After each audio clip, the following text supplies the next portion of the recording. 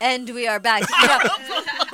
That was so bad. And we're back. So bad. So, actually, I wanted to end with this because it leads into what Selena ended her last segment saying leads right into the need for legal representation in the civil context, which I'm going to talk about in just a second. But before I get there, Dostoevsky once said the degree of civilization in society can be judged by entering its prisons. And when we enter the prisons here in America right now, we find that in many cases they are in very, very bad condition. And as Selena said, 95% of people who are in prison now will one day get out. And guess what? They're going to need a home. They're going to need somewhere to stay. And so that leads me right into where we're at today. So as you probably know, you have a constitutional right to a lawyer when you're charged with a crime, right? That's the Sixth Amendment. It applies to everybody in the country.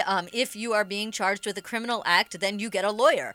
If you can't afford a lawyer, one is provided for you. And the taxpayers pay for you to get that lawyer. However, in a civil case, meaning anything that's civil, a lawsuit, housing court, family court, pretty much anything else that you might have to go to court for, that is a civil and not criminal, you are not entitled to get a lawyer for. And this means that 70% of low-income tenants in New York City go to housing court without a lawyer. Throughout the country, that number is about the median, meaning about 70% of low-income people living in the entire country have to go to housing court without a lawyer. Not having a lawyer in housing court is basically the number one reason why people get evicted. It is the difference between getting evicted and staying in your home.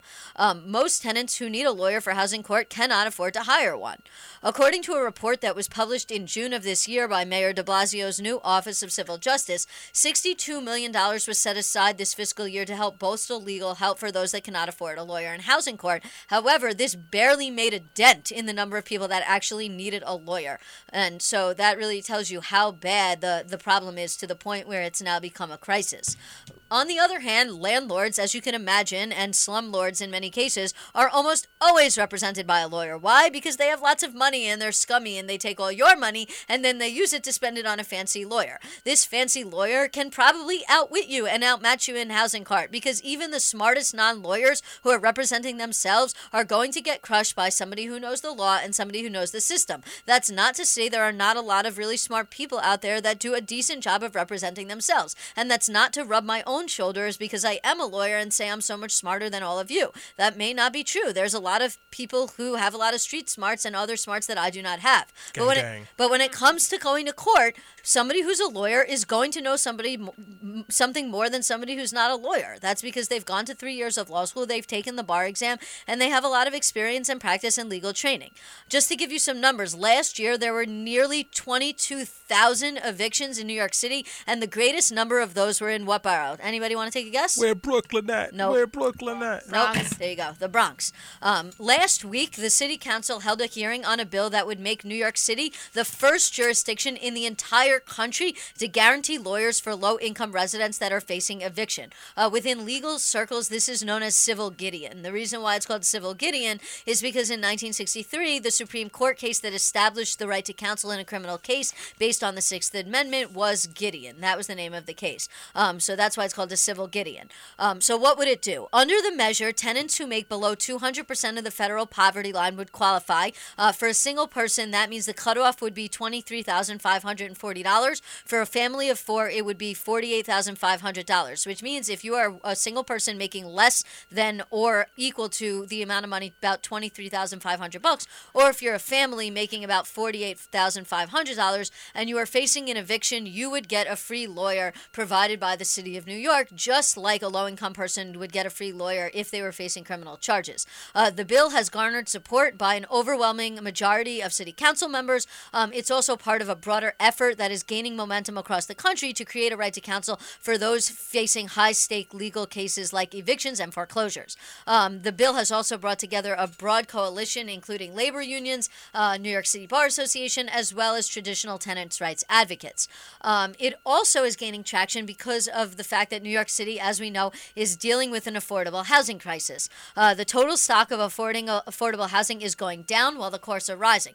From the year 2000 to 2012, the number of apartments that rent for $1,000 or less in the city dropped by 400,000, according to analysis by the City Comptroller's Office, which means there are so many people out there struggling to stay in their apartment and not eligible, or they are eligible for affordable housing, but there is no affordable housing there for them. So the real big question, of course, everybody asks, that's what always asks, is how much will this cost us, right? We are taxpayers.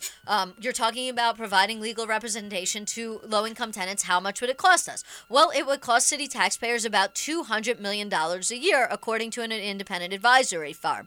But, and here's the big but, that would actually save us money. Why would it save us money? Because we spend over $300 million a year keeping 500,000 plus families out of shelters, and at a cost of $43,000 per shelter. So when somebody gets evicted because they don't have a lawyer and they try and enter the New York City shelter system, it actually costs us $100,000 more money than it would cost us if we would just give them a lawyer in the first place. And in the last 2 years, the de Blasio administration, although they have not done enough as far as I'm concerned, they have vastly increased the amount of financing for tenant legal services. And what has happened is we have shown that the number of evictions in New York City have fallen to their lowest level in a decade. Evictions have dropped to 21,000 in 2015. That is an 18% decline in evictions, and that is directly connected to the mayor trying to provide money for more legal representation. So if this bill was to pass, yes, it would cost us more money up front, but in the end, it would save us money. Why? Because once tenants have lawyers, their chances of getting evicted fall by more than 75%, according to the Legal Aid Society. So providing tenants with a lawyer is the number one reason why people stay in their homes. And when people stay in their homes, they stay out of the shelter system, and that saves us money. In addition, in many cases, people have a legal reason to not pay rent, such as landlords not making repairs. And so some renters are actually entitled to a reduced rent bill or to withhold rent, and they don't know that because they don't have a lawyer. Same thing goes to city rent stabilization lawyers. When you don't have a lawyer, sometimes your slumlord will raise your rent beyond what he is allowed or she is allowed to do because of the strict caps on rent stabilization. And if you don't have a lawyer, you don't know that. So all in all, this is very similar to the same thing that we're talking about when we're talking about the swiping people into the subway, right? Which is, yes, it may cost us more money up front, but in the end, it's going to save money. It's going to help people stay in their homes. And guess what? You know what the number one, you want to bring this conversation full circle to our last segment? You know what the number one homeless shelter is in the city of New York? It's Rikers Island. And when people go to Rikers Island, it costs us a ton of money. So let's keep people in their homes. Let's provide them with legal services. In the end of the day, it's going to save us money. It's not just a government handout. It's actually going to save you money in the long run, and it's a great idea, and I hope City Council does it, and I fully support this. And if you support it, you should contact your City Council person and tell them that you do. So just real quick, I worked in City Council for about a year in Brooklyn, and I can't tell you the amount of times that people came to our office, they were being evicted for no reason whatsoever, and they agreed to pay the landlords more than they needed to just so they can stay in their apartments because they had some lawyer and they had to come and they had to represent themselves. They barely spoke English. I had crazy work schedules. I got evicted from an apartment because I complained because we didn't have heat for 3 days, and they evicted me. And I could have gone to housing court, but it was too much of a hassle. I have work and I didn't have heat, so why would I even fight for this apartment?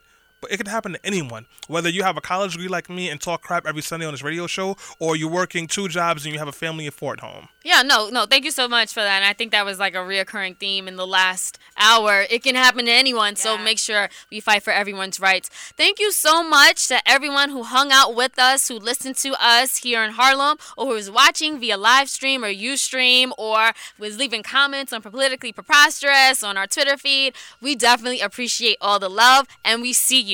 We do have to say goodbye for now, but don't worry, we'll be back, God willing, next Sunday. Hopefully, if my car is working, I'll be here as well.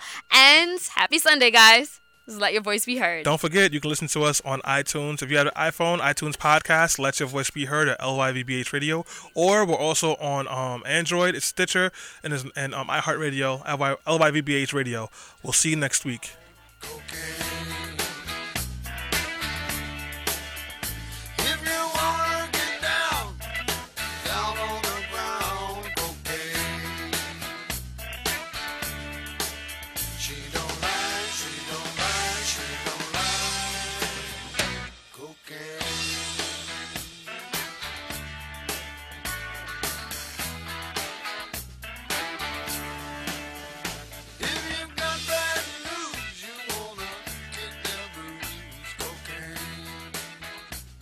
This is for Donald.